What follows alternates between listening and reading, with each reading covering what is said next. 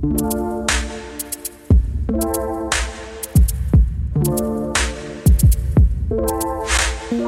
Oh, we're live. We are live. It is the 30th of September, Wednesday at 5 o'clock. I'm your host, Jack Buran. I'm joined by, as always, Stephen Drew and Will Ridgway. How you doing, boys? I'm all right, Jack. Good stuff. We are the team at the Architectural Social, and we are also the architecture team at MacDonald and Company. So today we've gone for quite an interesting topic. We're going to be dissecting salaries all across the architecture board, understanding your worth and how to go about negotiating salaries. So, Stephen Drew, why don't you tell us a bit more about what made you come across this topic? Right. It's always been an interesting subject in no matter what climate we're currently in. So it just happens that we're in coronavirus as well, which has made things even a little bit more difficult. So there's a few things around salaries. Now, I always found, and I've been guilty of it as well, especially early in your career, and I joke that it's the British way. But what happens is salaries, it feels like a bit of a taboo. Say now we're at a dinner party, because I'm a little bit brash sometimes, I go, well, what's your salary? Then it's in a dinner party, I think a few of your friends would be like, hey, don't ask him that. That's very rude. Or well, you might have gone, or as I did before, you go, well, what do you want to ask that for? That's a little bit much. What's going on there? You know? That's my private salary. And what's funny about it is that over time, now you shouldn't be going around on the street going like, I'm on 20K. What are you on? Or anything like that. We're not on about that. You got to be dignified. Or what I'm talking about is, as a professional, it's really good to know your worth. And you need to think of exercises like, where am I going to be in 10 years' time?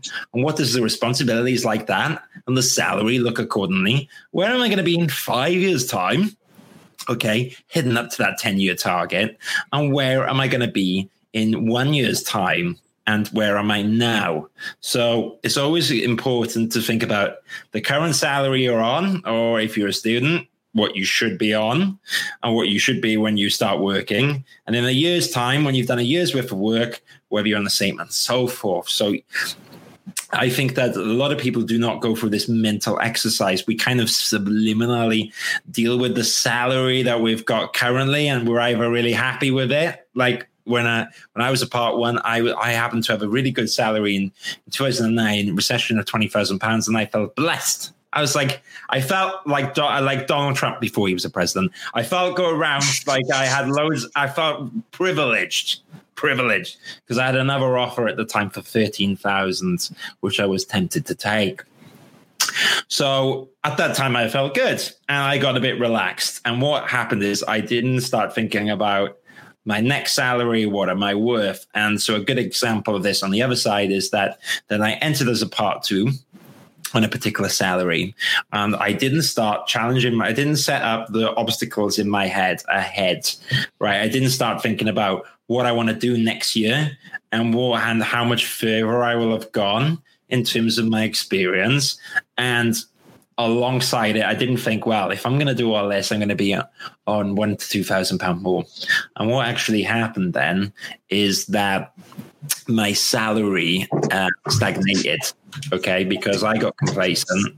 You have reviews, you don't bring it up, you don't talk about targets, you don't talk about salary, and it slips. And also, I remember in the past that some people would say, the review is not the place to talk about a salary, okay? This is a review about your responsibilities and how you grow, and this is not about salaries. And I think that it's the opposite. When you're a professional, you should always be thinking about your salary.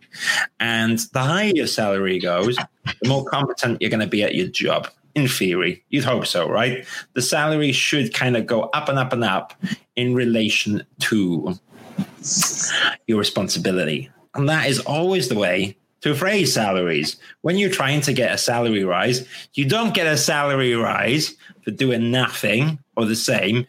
You get a salary for dealing with problems, holding down the fort, progressing, developing, and growing.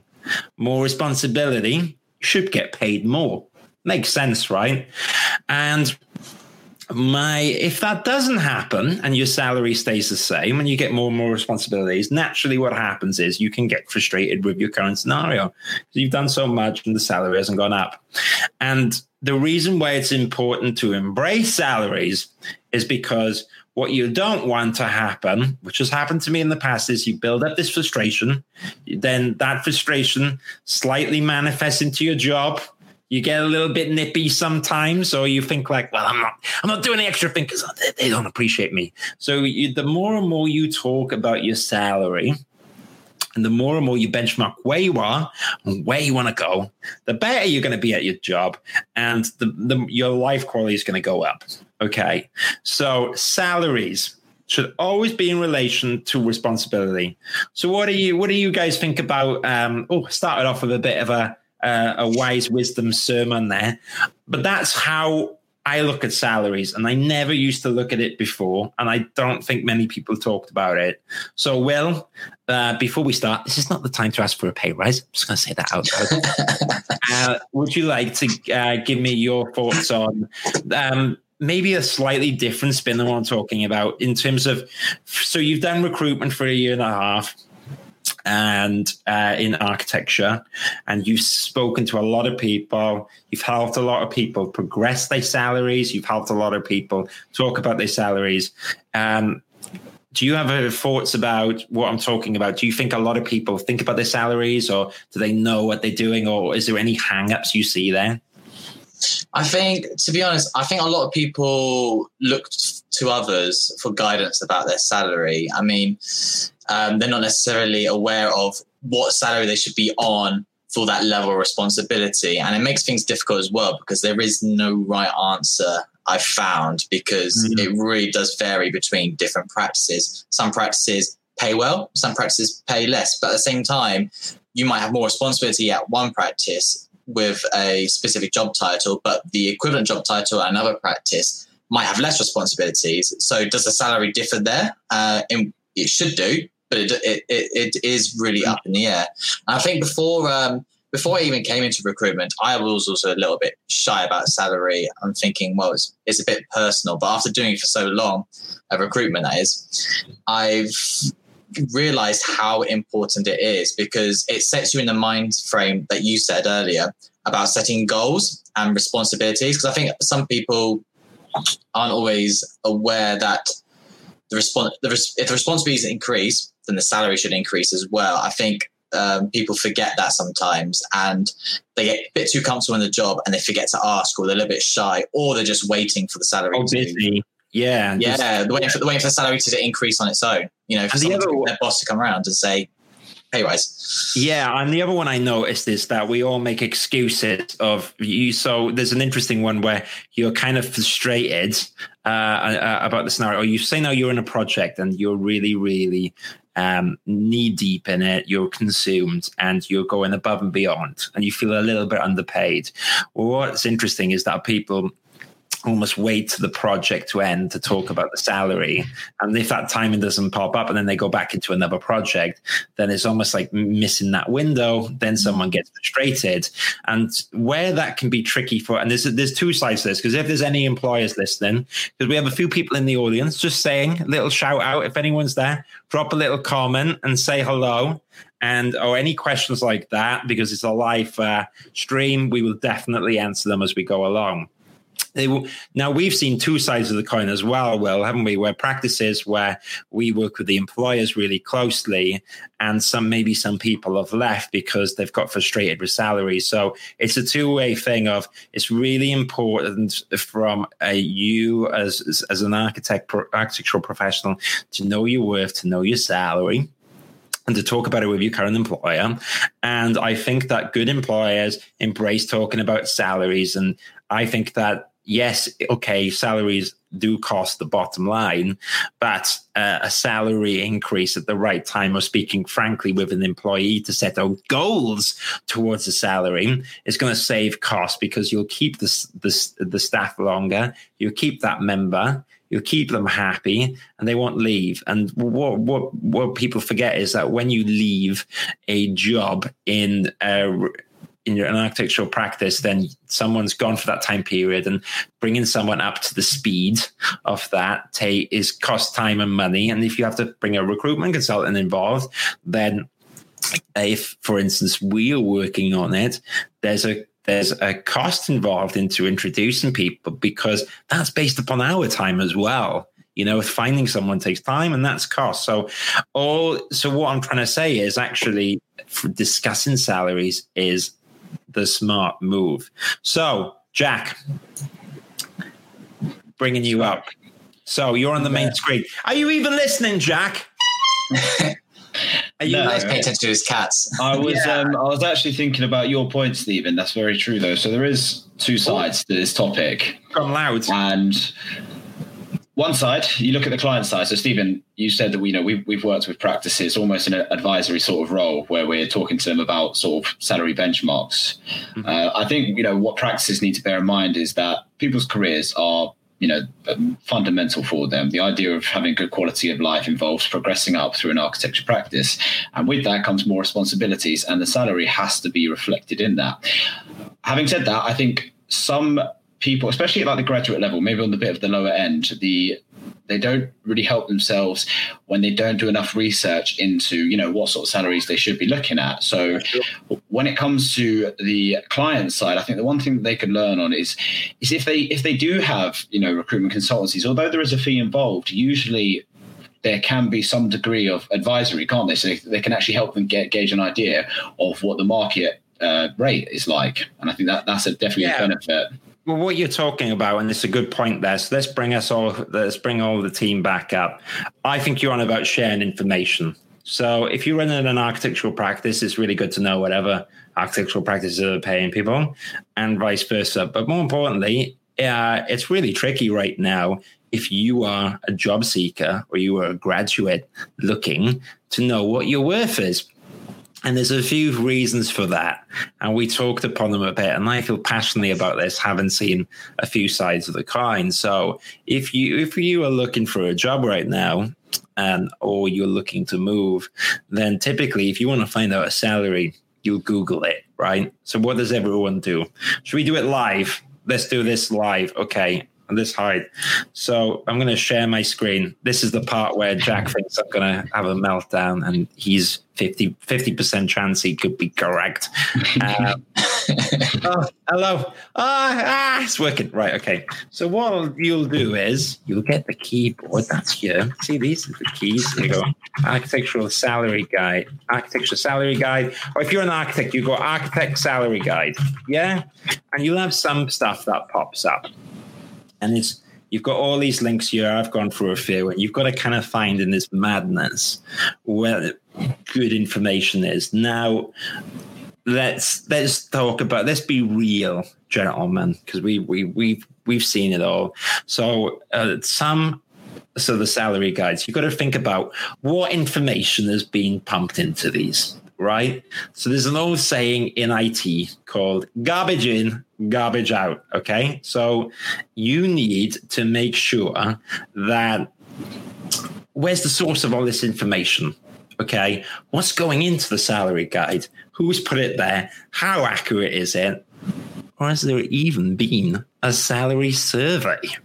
Or is it plucked out from John in the corner? Like, John, what do you think a BIM coordinator is? Huh? John, what's the BIM coordinator? I don't know, 35 grand, something like that. Yeah, that'll do. For 35 then. Right? Whacked out and then put a bit of marketing.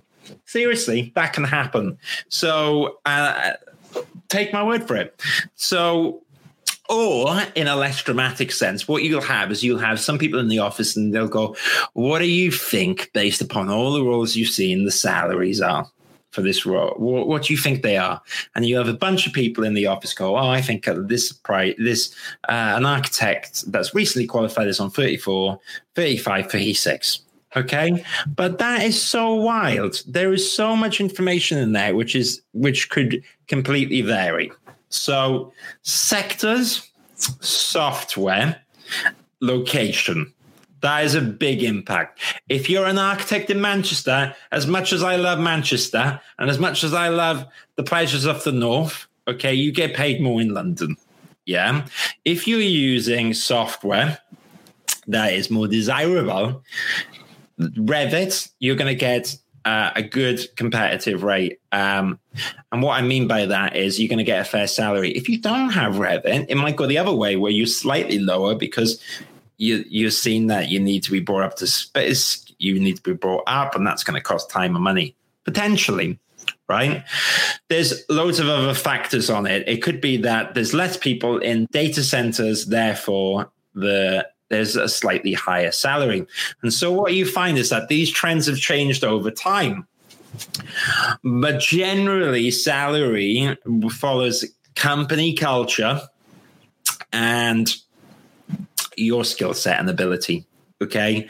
And there's usually a typical bracket in the company. And what you'll find is as well that people who are bold and ask for salaries and push really hard and job run and push and talk about taking more responsibilities and talk about taking more salaries. They talk about increasing their salaries and reviews. They will creep up higher salaries than you.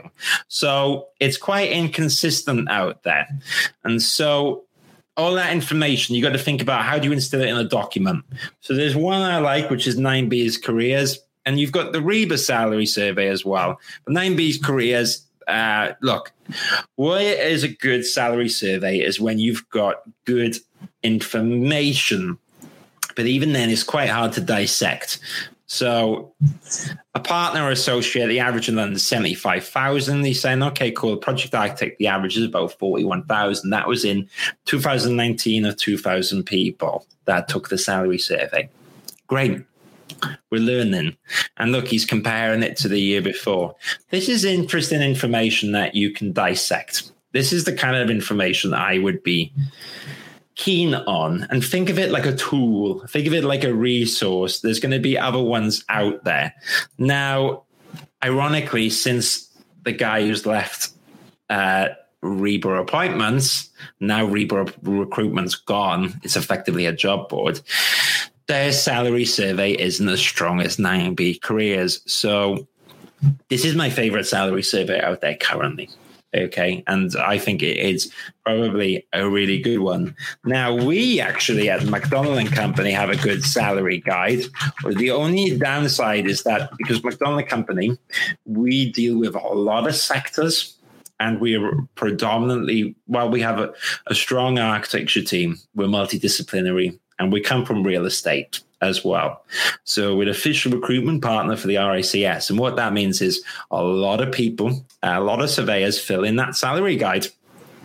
And therefore there's less architects. So I think one of the things we'll talk about in a bit is about what we're going to do, guys, on our next step. And here's the report and here's the key findings from 2019. But I really want to kind of go into talking a bit about what we can do in terms of making things clearer. So I think what would be really handy on salary surveys out there is if we can slightly start dissecting into location, how many years responsibility, the sectors and the software. Okay. So we know what's good about what we've done is we know how to do a good salary survey. We just need to do it for architecture now. Okay, so that's what we're gonna do. Will, I expect that I expect that on my desk Monday morning, please. Thank you very much. Monday morning, okay. Yeah, let's put the spotlight on you, Jack. Not time to ask for salaries. You're gone. All right, now in the background. You're not gone forever, Jack. You promoted to. Promoted, but no salary increase. no salary at all. He said no salary. No salary increase. Jack, based on my advice. Yeah. So, Will, what do you think about what I talked about in terms of the quality of salary guides out there? Do you also think that some are a bit flaky and some are stronger? I think so as well. You always have to, with everything, you know, even beyond architecture, you always got to, if you get any information, whether it's from a newspaper or anything, you've got to find out where the source comes from. And that's the most important thing, because anyone can say anything to you and seem like it's been from a reputable source when it's not. So that's why it's important to find out if people have actually been asked about it, as opposed to someone guessing based on, their assumption, their experience of placing people. And in addition to that, the sample size as well, because there's no good having a salary survey of, let's say, I think 300, 400 people, because it's not enough. Particularly as well if you're covering a large range of roles, because then you're only getting a really small sample size for each specific role.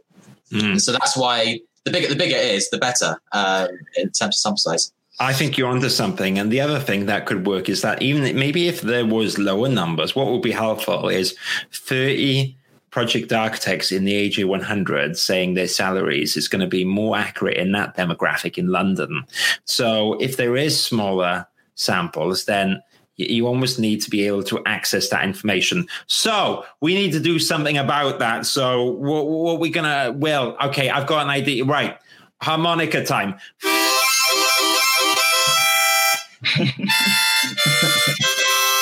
That sounds like an idea. Do you practice on the weekend? That was, come on, harmonica. I thought you were going to give a bit of sample after that. Oh, I don't think my harmonica is very good. We've lost like 2 people in the feed.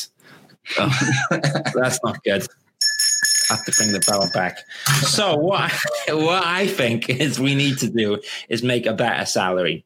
So there needs to be a bit more clarity on salaries. So I think we're going to have a little look at how we're going to do that. And going back to anyone that is currently looking right now, what I would do is I would look at several salary guides out there and realize or try to work out which ones come from quantitative data.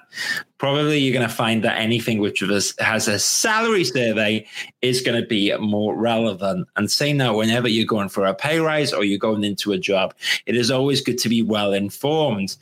Do feel free to refer to guides, especially if they have quantitative information attached. You will find that basically any information that was attached to the REBA or anything official like that is going to be helpful as a starting point. But the more and more you can get intelligent information, the better.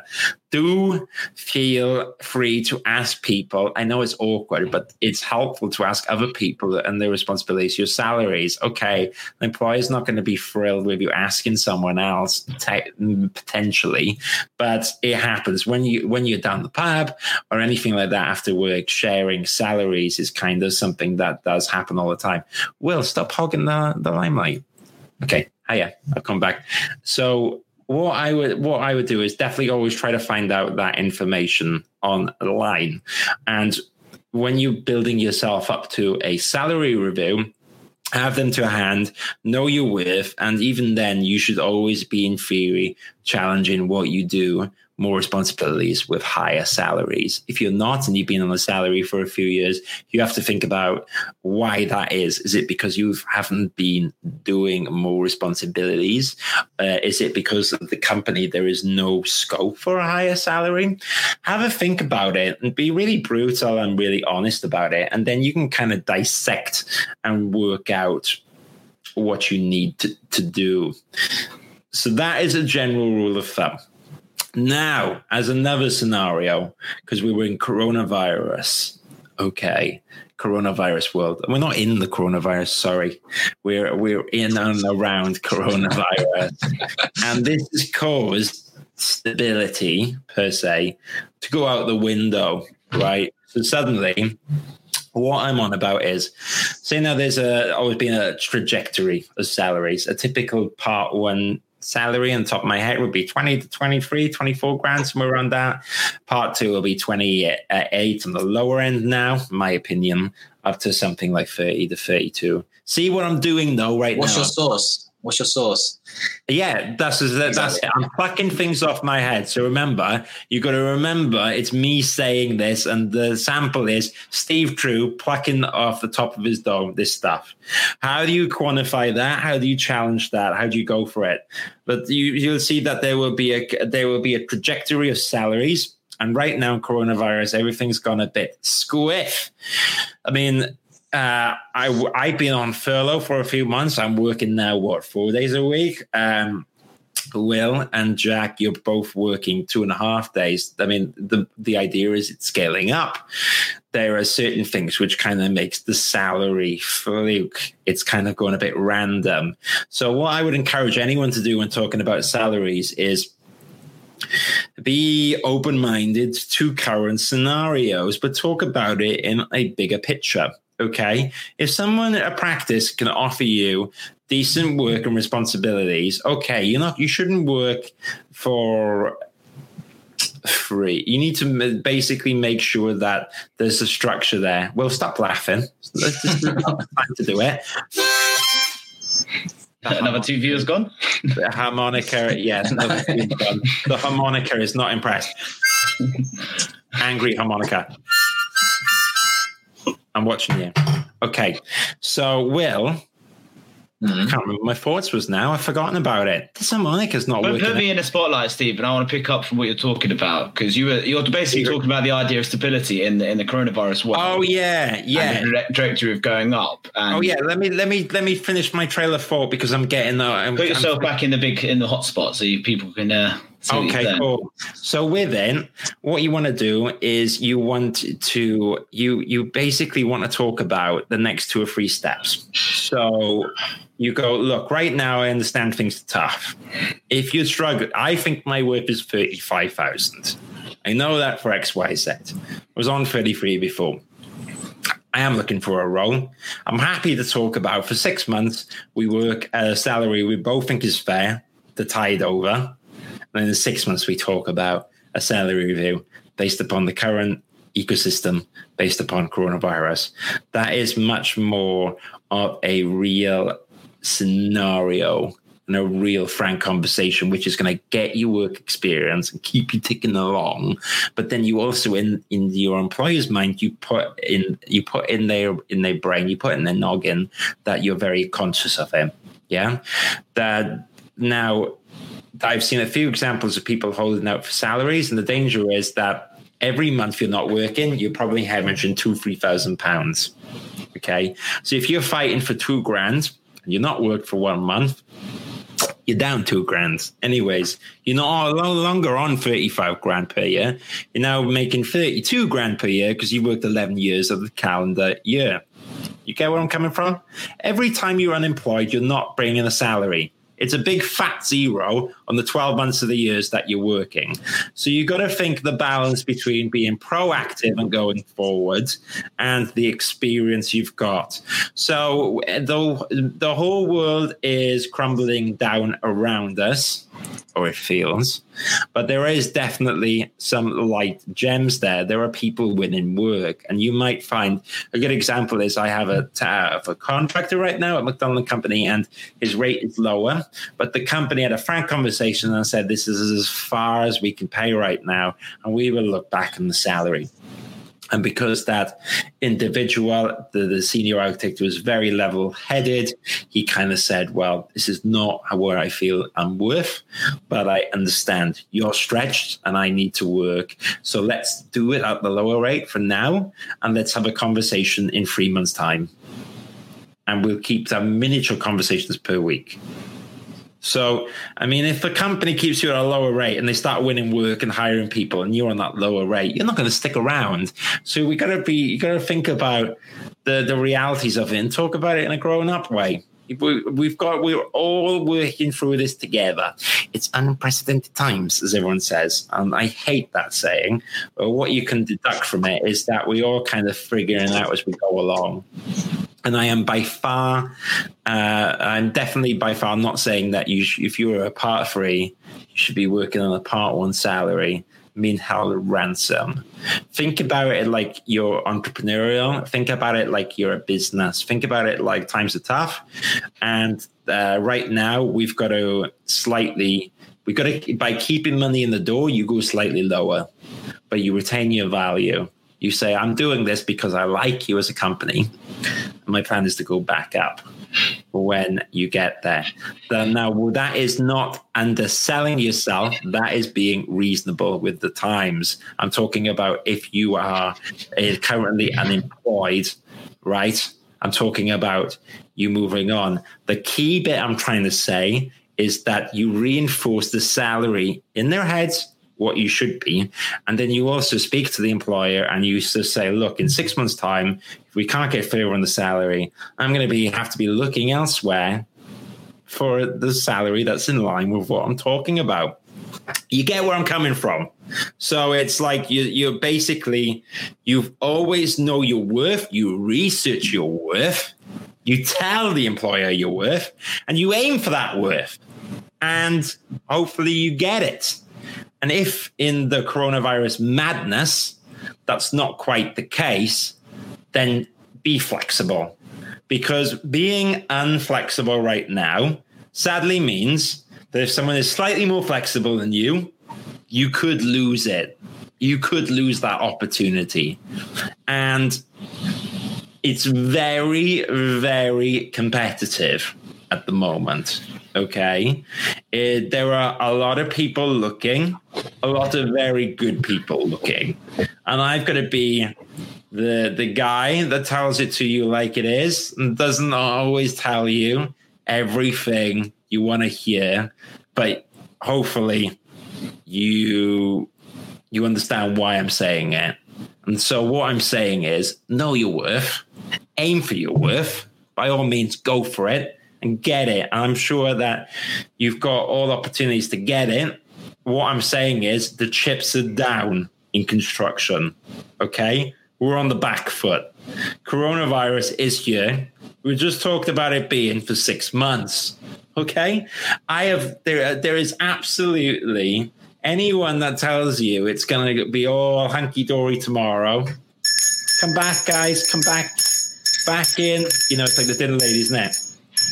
That ain't happening. That ain't happening. And if you got a job right now, retain it. Still talk about your salary. Still talk about your goals. Still talk about where you want to go. What I'm on about is know your worth and think about it objectively. Think about it like, do I hold out and I wait and get unpaid for a month too? Or do I talk to them about in 2-3 months, I'm expecting this salary? And we keep reviewing it. And in the short term, we'll meet in the middle. Well, I'm going to flip the spotlight to you. I was going to say, you're going to pull me up on the big screen. Oh, I felt dramatic there. I was getting this all. Was it? But sometimes we got to flick between being serious or not. And it's a bit of a scary time. And I absolutely get worried about the idea of someone waiting in the wind for the ideal salary. Not that they're not worth it, and I've got to be careful of what I'm saying. Know your worth. If you can't get it quite right now, think about it like, if I get this experience and I keep telling the employer what I'm worth and what I'm looking for, and I assess the work that's coming in, and I assess the climate, we'll take it one step at a time. Well, I'm getting a sore throat. Do you want to? Yeah, what I would say is much, much easier to get a salary increase once you're already employed than it is to do it from the outset before coming into a new job, because you start to build relationships there. You start to get on well with everyone. Your responsibilities, you're doing them, potentially having more as well. And so there becomes more and more reason to get a salary increase. So it can be quite difficult to get the salary you want necessarily right at the beginning. But I always say that salary is always flexible. It's the thing that changes the most in any job, and you have much more chance of making it change once you're already there. And I think it's important to remember that if you are out of a job and you choose not to go to somewhere, not to go to this particular job because the salary is $2,000 less than what works for you or what you think you're worth, then not only do you miss out on, let's say you spend another month or two looking again, not only do you miss out money in that sense, but you also miss out on not growing your responsibilities and becoming more worth. What's the word? More valuable to the companies, because you're gaining experience as you go along in that 3 months time where you might have a salary review, you've gained 3 months more of experience. And so you're actually worth more than what you were before at the beginning, just before you joined the job. And that's why the experience completely outweighs it. And it's really important to be upfront with your boss. I would like to have a review in 3 months' time, and we can go from there. Really, you know, there's no pressure. There's no pressure for the boss to say, "Oh, if he wants an increase, then I'm going to shut him down completely." We're all adults about this. We can all be professional and helpful at the same time. And I think it's important to be honest and have that frank chat with them, because if it's in the background, you never ask about anything like this, and then you become unhappy, but at the same time you're not asking for it, then they can't help you out. And that's why it's important to be honest, so that you two can get on with each other and make it work for both parties. Yeah, and think of it, this is not like a cowboy standoff where you're shooting each other down. You know, this is... it's because you almost in your head build it up to be like a fight, and it's really not. It's talking about what works for you both. Now, I'm going to do 1 or 2 shout outs because some people have made some comments in. Sam, really appreciate what you said. So let's see what Sam says. Sam says, I would never undersell myself. I have confidence in your salary and ask for, I have confidence in the salary you ask for, but you need to be realistic. Well said. Read the surveys for your area. Completely agree, Sam. And then Sam also says, that being said, any work is better than no work at this time, so be realistic in your approach. Boom. I think that is a very fair and credible point of view.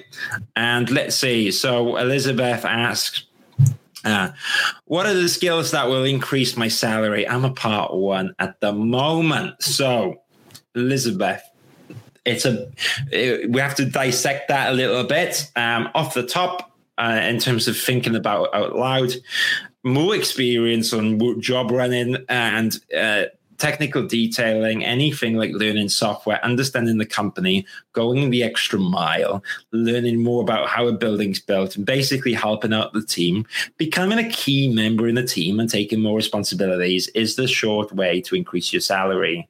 Because what we're talking about here is you're helping the company out more.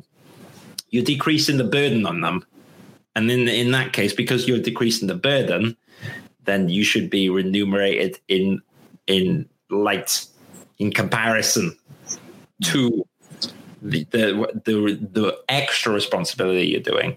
So that would be my approach. So I think as well, sorry, Steve, as well, I think ask your boss. You know, you say, I think I've done really well with the responsibilities I have at the moment. What can I do what other responsibilities can I take on now, or what do you think I'm ready for? You know, you can go that route and find out directly from the person you're working under, and find out how you can improve yourself, because it will differ between different practices, but that way it works well for each particular role, whether you're part 1 or part 2, a project architect. Find out what more you can do, and then that gives you a goal of where to aim for in the next 6 months, which is then when you would ask or have that salary review, or maybe in a year, depending on circumstances. I love it. We've actually got an answer from the crowd towards Elizabeth as well, which would be quite a cool deal one. Take the burden off or it's good to get different comparisons, really. And my throat's burning up, so that's why I'm on about the burden. My throat's saying, Steve, you need to stop talking. So Sam says he is a 3-year qualified architect. He's a VR coordinator for his practice. So if he's looking to take the edge, if you're looking to take the edge, looking to diversify your skills, then do something like that. It's cool. So what he's on about is that I think Sam's saying, and it makes sense, right? He stood up, he offered value to the practice, he did VR coordination. It's a skill not everyone uses. And that's a really good point.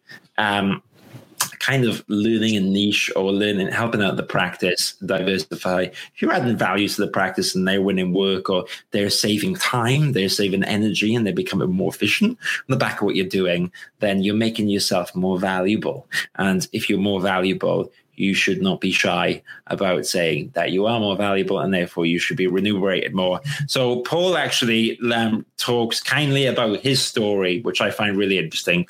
And remember, what we offer is that I offer you my opinion, my genuine opinion based upon working in industry and working in recruitment. And you have to, like we're talking about the salary guides and speaking to other people, the more and more you speak to other people about this stuff, the more and more your decision is going to be informed. So Paul talks about a time before when he became unemployed in 94, Italian recession. He's called by an agent and started on Monday in an architect's office at supermarket wages. That was the beginning of his career. That was the foot in the door, supermarket wages. Yeah, it's a bit of a kick it, because that's the thing. You can study for so long and you feel like you're going to get your worth. But then a little bit like what Will said is that sometimes it's that experience that you gain in there, which quickly means that your salary goes up. It was the best move Paul ever made. The 6 months failing to cover a student's debt led him to double his pay in the job he wanted. As has been said, continuity is key, but I also think in terms of stepping stones, really appreciate your insight, Paul. Massively appreciate it. And I think I want to jump in here, Steve, actually. You're not going to ask for a raise here. No, but I was reading that comment. I really like, because Will touched on it as well quite well. So you look at like graduates, right? What they can take from that is essentially, like you said, Steve, it's coronavirus world. You might not get the salary you want. Yeah, you have to be realistic about it. At the same time, you have to have a spine and you have to, understand your worth and responsibilities.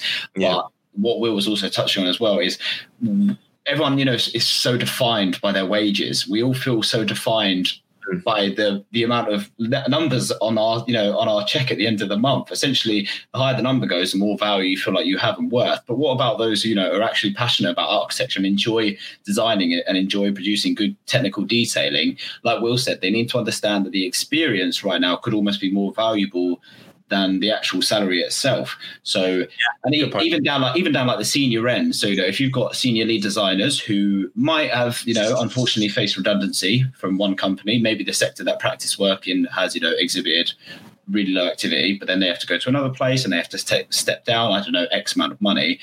It would be the same argument though, wouldn't it? But do not let your salary be, the definition of your architecture career, because architecture is all about visualization, design, and a passion for it as well. And I understand salaries have to be, fundamental to a degree, because we all have things, like you said, Stephen, you're hemorrhaging £2,000-3,000 a month. You're going to need money to cover it. We all have financial responsibilities. And it's so easy to say, like, don't care about the salary, because it's just not true. But what I would say to people is just, you're in architecture for a reason. Last week we spoke about, Stephen, the sort of why people go into architecture and, what makes them stay in architecture. So I just say, try not to let your salary, because it will, it will come back after, hopefully, if there is a light at the end of this tunnel after the coronavirus world, things are going to improve. So it'd be really, if, try not to be defined by it. That's all I'd say. And Stephen's now going to give us his. I've got MS Paint up, so he's about to play Hangman. My degree and diploma in architecture is well paying off right now. But I really like what you boys were saying there, and when you were saying, Jack, I was thinking in my head, because you got to think, right, the more and more experience you have over your careers, you're going to get, you're not going to go down, but sometimes you're going to, you feel like a dead end. The idea is we talked about the 10-year goal, right? You want to be up there. And so you've got to kind of keep getting your career going up this way. Something happens there, or you lose a job and it flatlines, and then you kind of go back up. You want to get to that point in your career, right? You kind of loosely want to make sure that your salary follows it. Now, what I'm trying to talk about as a concept is the two should correlate, okay? Now, what Jack's on about is the more and more experience you get, the more and more it goes up. Now, if you suddenly stop getting experience, the point is you're now, if you stop getting experience, you're flatlining, and then your salary, boys, I've messed it up. There you go. Yeah, if you flatline, sorry, it's Finn now. Then you're not. You went into recruitment. Yeah. Hang on. Next time I'll bring out Adobe Photoshop, with Illustrator. But I got a bit flustered on here, and I panicked. So. But what I'm on about is the two correlate, and what Jack's on about is, say now when your experience flatlines, then the salary kind of loosely flatlines beyond it. But there's sometimes in life you'll find that maybe your salary flatlines down here, and then you've got to really talk to your employer and say, I've gone all this way, and my salary's like that. and it should be in line. It should be up here. Yeah. So you got to constantly bring them up. But the salary, it's very rare in real life that this doesn't happen much where the salary goes off and the experience stays the same. It doesn't. It might marginally over like a few years get $1,000 or so more. But what I'm talking about in that really, can you imagine if someone's zooming in right now to this paint thing and they're thinking, what on earth is he on about? So this one is experience. This is Mulan's money. Mulan's will. There you go. So what I want you to think about is that I'm going to get rid of this before we lose more. Oh, a person's left already. Quick, hide the graphs, boys. Hide the graphs. Hide the graphs.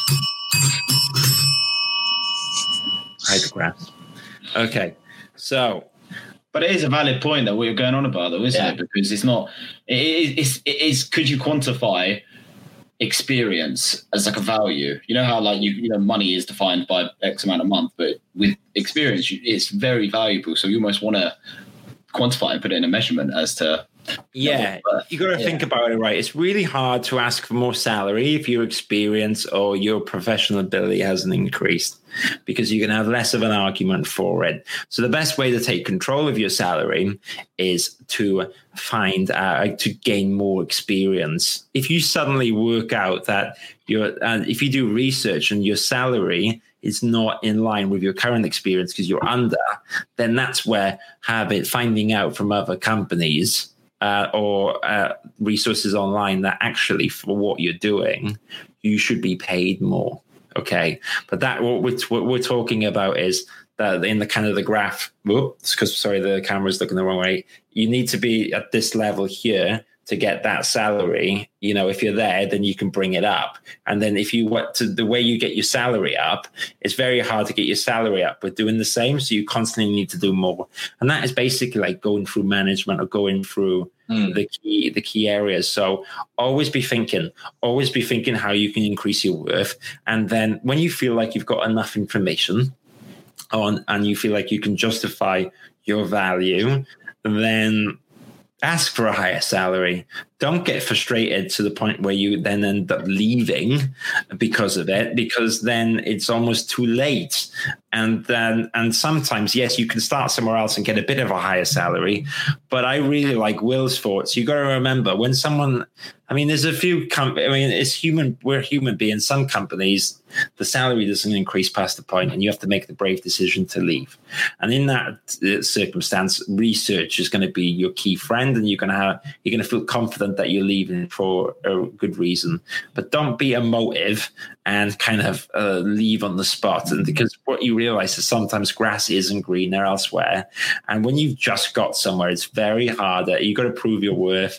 And sometimes as well, be conscious of jumping elsewhere, which is at a phenomenally higher salary, or if the responsibilities are not realistic to what you've got. You will struggle. If you can almost set yourself up for failure. So the smart thing is identify if you're being underpaid and correct it. If you want to be paid more, then take more responsibility and kind of keep getting that balance. And to keep getting the graph going up, or my theory, we'll call it the architecture social, the Will Moran-Drew theory of recruitment. That's a ring to it, isn't it? Yeah, Will Moran, Jack, Will Jack's. I don't know. Okay, give up on that. The theory we want about is I think there's a correlation between experience, and be conscious about correcting it. Be conscious about bringing it up to your employer. And I think, remember, if you're adding value to the company or you're asking to do more value and in return get a salary, then that is being a professional. That is what being a professional is. And I think the quicker we realize that, then the better it is. Now, what I'm saying is not going to be easy, and you're going to get in the room and feel really awkward about it. But it's like riding the bike. It's like everything else. The more and more you think about it logically and you break it down practically, think about it like a return on investment. Think about it like if you get a higher salary, what are you adding back?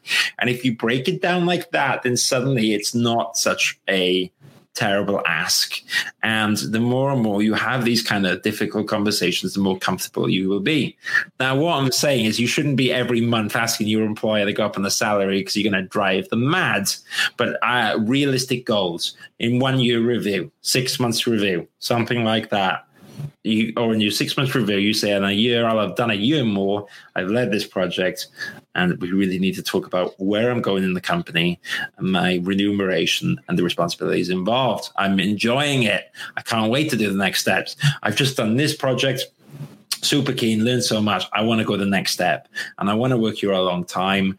And in return, and I have to be upfront. London's expensive. I want a comfortable life.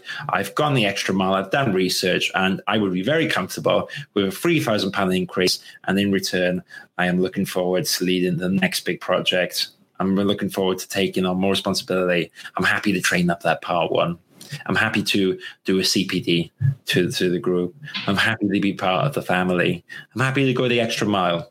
And, I want to make myself a family here. And to do that, let's talk about a salary we feel is fair along that. There you go. Okay. So that was me thinking on the spot. What I'm talking about is like a human conversation in line with responsibilities. That's a lot better than no eye contact. Jack, I was looking online, and I think you haven't been paying me for the last year enough, and I'm not happy anymore. You're like, are you sure? Because you don't sound sure of it yourself. Yeah, or you're like unhappy. What are you saying? That you're unhappy? Yeah. Do you want to stay? Do you want to go? What salary? Where did you get that? It's that it is completely difficult, but what I'm on about is you have to be open, and you have to try to be undefensive, and you have to tackle the elephant in the room, and you have to talk about it. And I think the quicker you do that, it's like handing your job in. The idea of breaking up with someone, or the idea of it's an awful thing, or the idea of asking for salary, it almost feels slightly improper. But it's not. It's being a professional. Steve, bring up Sam Hall's second last comment regarding. Yeah, okay. Let me have a look at it. It's good. It's a really good summary. So I would say the hardest conversation by far is the chat about money with directors. We are not used to having these conversations. 100% agree with what you're saying. Yep, Sam, you're right. I've been there myself. It feels awkward. It feels wrong. I was going to say almost wrong, doesn't it? Yeah, it feels like you feel out of line. You feel like you're inconveniencing by saying, "Can I have more money?" Oh, rude is the word. I feel and I wonder if that's because we build it up in our heads when actually, having run a business myself, these things do happen and they expect it. Just you got to be realistic. If you busted your guts, then you got a right to ask for it. Yeah, but you need to bust your guts. If you're the guy on the on the iPod in the corner and is not engaged, or kind of goes like, yeah, right, Foster's and Partners, oh, it's so good to be here. Or you're like, yeah, right, like with us, oh, McDonald company, that kind of attitude is infectious in the worst sense. And that will go against you because you're not engaged with the company brand. You're not interested in pushing it forward. And what the companies are looking for is team players and someone that's on board, and that will get the salary higher. So, Sam, it's easy to just ask them, but you need to be confident. Go in and chat with your evidence of why you deserve the rise. Yes, let's not. And I would say be confident. And there's nothing wrong with being confident. There's a big difference between being confident and being defensive or being aggressive. There's something about being humble and confident. I would like to stress the word humble while being confident. Feel like you deserve the conversation, but be frank. And when Sam's on about doing your research, then you're informed and you can make a good point of it. So that's my thoughts on that, guys. I think that kind of like covers a lot of it. Now, I'm quite happy with leaving it there.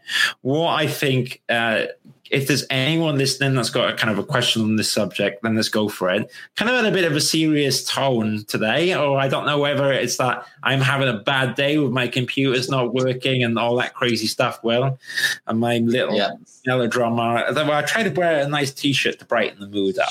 I think a lot of people can benefit from this, though, can't they? Because maybe they don't get to talk about this so much, with other people, like-minded people. But, if they join something like the architecturesocial.com, where they could discover, the world's most engaged architectural community ever, then they might be able to have, such an easier conversation. It's almost you are at www.architecturesocial.com, the most engaged architectural social in the world. Oh my God, that does sound. Well, put it this way, Jack. When we get working full time again and things are swaying and normal, I am absolutely up for a pay rise. But we're kind of. I can't wait to have the conversation with you, Steve.